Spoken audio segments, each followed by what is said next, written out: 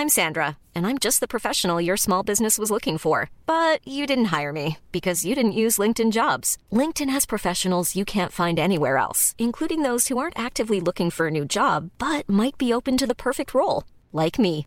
In a given month, over 70% of LinkedIn users don't visit other leading job sites. So if you're not looking on LinkedIn, you'll miss out on great candidates like Sandra. Start hiring professionals like a professional. Post your free job on linkedin.com/people today.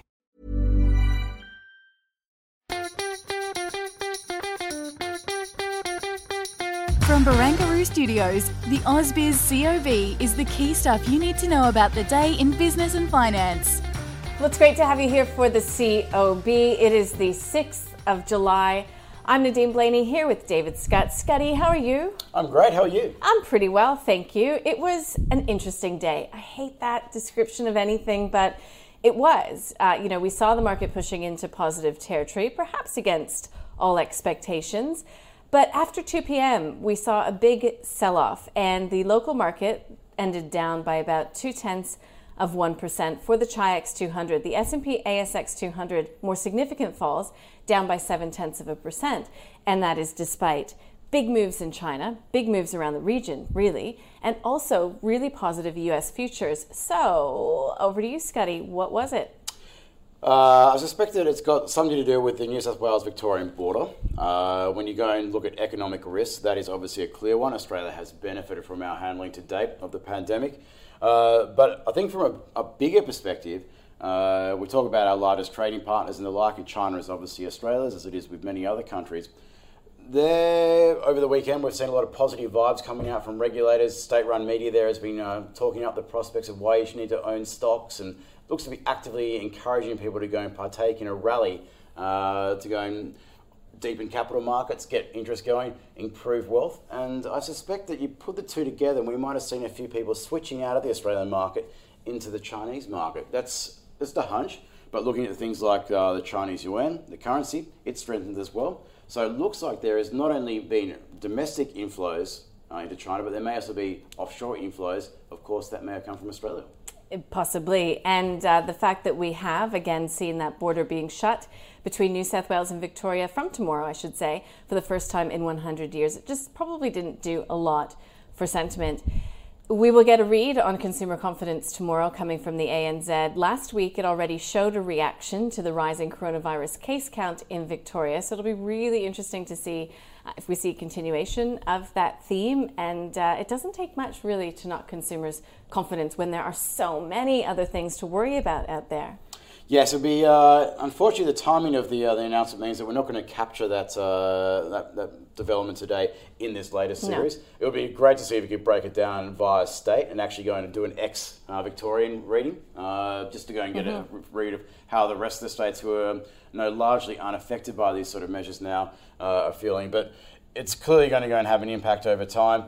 Now we wait, and hopefully we don't see any of those cases in Melbourne, in particular, moving up to states like New South Wales. You do not want that spreading into Sydney, and then particularly when you go further down the line, you've got things like, we're due to go and open up the border with Queensland to the rest of the country in a couple of weeks' time. So if we start seeing expanded spread, then we run the risk of obviously going back into a kind of a lockdown scenario, and that is exactly what we do not want. That is not what we want. We spoke with Deloitte Access Economics Chief Economist Chris Richardson, who said that the decision to close the Victorian border is unfortunate but totally understandable. But he did point out that, look, there's no... yes, there are state borders, but if Victoria suffers, if it suffers more than the rest of the states, it doesn't necessarily mean a positive for all of us because the pain will be shared regardless. If you'd like to listen to that interview with Chris Richardson, you can just go to the show notes and a quick link is down there. I will mention another interview we did because you brought up retail investors in China. Our government might not be actively encouraging us overtly to get into the share market. However, perhaps because of some of the policy moves it has taken, we are seeing a big rise in what Self-Wealth calls active traders. So some people call them retail, new investors, Robinhood traders, whatever you want to call it. Self-Wealth's base is growing, and it's grown through this COVID period exponentially, and they do have a younger demographic. So Yeah, we saw about 70% of South Wealth clients, according to its managing director, Rob Edgley, being on the buy side and long-term investors. However, they do skew young, and the surge has come in the past few months. And it's been almost entirely fueled by buying. So I just go and add that I'd like to see how the figures look when this tested by the first significant downturn. Whether those people who are trading, that's a very generous term in what they're doing there, will all be around. Well, I did ask him that question, so if you'd like to hear that answer, you can access that through the show notes as well. Regardless, self-wealth, I find that a bit of a tongue twister, but anyways, it was up by about 16% today. They're looking to diversify their revenue streams. Big plans for trading U.S. equities as well going forward. So that was a winner today, but the big mover as well was Jumbo Interactive. It was up by 13%. I have my tail between my legs thinking it could have been, a bit of an afterglow from the news with Tabcorp yesterday. Because if you remember, the shares were very sold down, but then, a lot in the market came around to view it as a positive going forward. But hey, it actually, we're being told, comes down to this $60 million Powerball on Thursday. Yeah, 80 million. 80 million. So maybe some of that investing that we were talking about with self-wealth, maybe there's going to be some investing in the latest jackpot figures coming up from, I think it's Powerball this week. So 80 million, I can imagine that Australians love to go and have a punt. So when you've got other things like parts of Victoria being locked down at the moment, means to go and participate. It's very difficult to go to your local newsagent, jump online. That obviously will go and help benefit Jumbo Interactive. Yeah, and if you're in Victoria and you're locked down and you can't go online, then again, a beneficiary of that maybe buy a pass to go and get out of Victoria for the time being.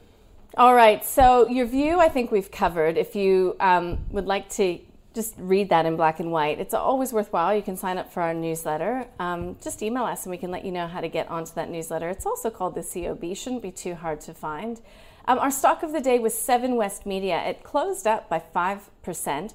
It is selling down assets. It has debt due. It needs to relieve its debt burden.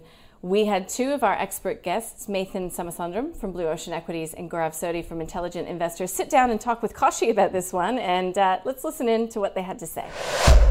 Actual underlying sector is struggling. Yep. And has been struggling for a while. I'm one of those people, when you're looking at the data, the sector hasn't turned. There's still tough times ahead. The economy's got tough times ahead. But that, people are beginning to realize that. And the old media sector is actually pricing that. So you're probably near sometime at the bottom. But I tend to wait for things to improve. Yep. I'm willing to give the first 5 to 10% to wait for things to improve and buy it, because otherwise you could be sitting in a sector that's not doing much for a while. So I'm waiting for the underlying leading indicators to turn. They haven't yet. I think the market hasn't really grasped the weakness in the economy yet. Yep. And I think it'll happen over the next 3 to 4 months, and this will offer a buying opportunity. I think there are better strategies to pursue, better stocks to look at. This is in 10 years' time, I'd be surprised if this exists, this business. It's got a whole host of problems that everyone knows about, but just because people know about them doesn't mean they're going away. Right. And for me, this is just it's been mooted as a takeover potential.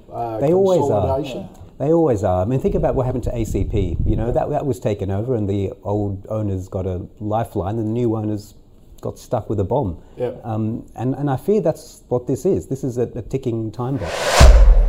So that was Gaurav Sodhi from the Intelligent Investor finishing those thoughts on stock of the day, which was 7 West Media. We mentioned that consumer confidence read coming out tomorrow. We've also got the AI Group Services Index study. That'll be a good one to get a gauge of how the very, very hard-hit services space is traveling. Yeah, interesting. It's the biggest part of the economy by miles, the biggest employer by miles. As long as everyone reads the PMI effectively and actually what the level is, we'll get a good understanding. It'll give us a good information about how the most important part of the economy is faring. Scotty's bugbear, PMIs, and how we're reading them. Go back a couple of newsletters and find out why if you missed it. But the big one tomorrow, locally, 2:30 p.m. RBA should be really fun. I'm not sure how they can go and add to the conversation. We've heard from the Deputy Governor last week, Guy Bell. We've heard numerous times the Governor, Philip Lowe, has been speaking all via online telecast and the like. I suspect that there won't be too much colour added. If there's going to be any changes, in my opinion, it'll be surrounding the risks imposed by overseas particularly what's going on in the United States with the pandemic there. Like last month, I suspect there'll be absolutely no mention made of the Australian dollar. Valuations seem around about the same levels they were when they previously met. Nothing much has changed from the input perspective. So it'll be interesting to see what they say. But given not much is expected, they can always shock if they want to. Yeah, do you think that they might mention something about, maybe not specifically this border closure that comes into effect tomorrow, but something more significant about the opening up of the Australian economy and how that could likely play into their forecast going forward? There are some out there that do expect them to revise their GDP when we get the August statement of monetary policy. Yeah, it's a really difficult one. Obviously, we've got this risk, and there's so many uncertainties out there. We know that they felt that things are progressing a little bit better than what their baseline scenario was when they released their last statement of monetary policy back in May. How it's going to go and evolve will probably come down to what happens abroad and what happens with this lockdown in Melbourne. But given the statement is quite condensed, I don't expect there to be too much elaboration there. The minutes will probably have more information on what the actual threat is posed by this new lockdown measures. Okay, so tomorrow, who's on? We've got Justin Breitling, who is from Watermark Funds Management at 8:30. Looking forward to that. We've got Alan Lee, who's an Associate Director at Greenwich Capital. And so we'll be talking about the business of aged care and the impact that coronavirus is having on this really, well, some say vulnerable, but also pretty fascinating sector. A double hitter from the female perspective in the call. Julia Lee from Berman Invest, June Bailu from Tribeca Investment Partners. There you go. We will be speaking with a whole raft of experts and economists in the wake of that RBA meeting, including the Chief Economist of St. George, Besadetta. And at 3:40, we'll be talking about X-Tech. So that company had quite the run today. It's in the defense products space, and it gave guidance. It actually improved its guidance, which is a rarity in this environment, as you know, Scuddy. So we'll be talking to him at 3:40 to just get, a taste of the success that they're having and why. So, look, it's going to be another great day tomorrow. It'll be really interesting to see how U.S. stocks come on tonight. Anything you'll be watching in the overnight session? The US ISM non-manufacturing PMI will be out. That's a big one. I'll be looking in particularly what's going on with the employment side of things there. Also, any evidence of renewed supply disruptions. That will be obviously superseded by any information that comes on the pandemic, new virus cases. It'd be interesting to see how the US markets react. Once again, over the weekend, the news hasn't been great. I haven't seen a whole bunch of evidence there's been another acceleration. That might go and add a bit of enthusiasm. But I also wonder whether potentially that might reflect that it's the 4th of July, Independence Day, long weekend. And even if you've got a bit of a sniffle, I think a lot of people might just go and say, well, I'll hold off getting tested for another day or two. There might be delays in processing. So all the information I'm getting on that front at the moment, I'm trying to go and ignore much of the noise as possible, but I'll probably have to go and wait a few days to get a real indication as to what's happening with the trend there. Okay, well, let's do it all again tomorrow, shall we? Sounds like a plan.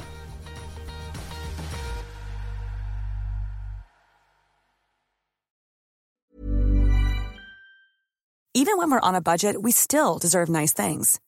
Quince is a place to scoop up stunning high-end goods for 50 to 80% less than similar brands. They have buttery soft cashmere sweaters starting at $50, luxurious Italian leather bags, and so much more. Plus, Quince only works with factories that use safe, ethical, and responsible manufacturing. Get the high-end goods you'll love without the high price tag with Quince. Go to quince.com/style for free shipping and 365-day returns.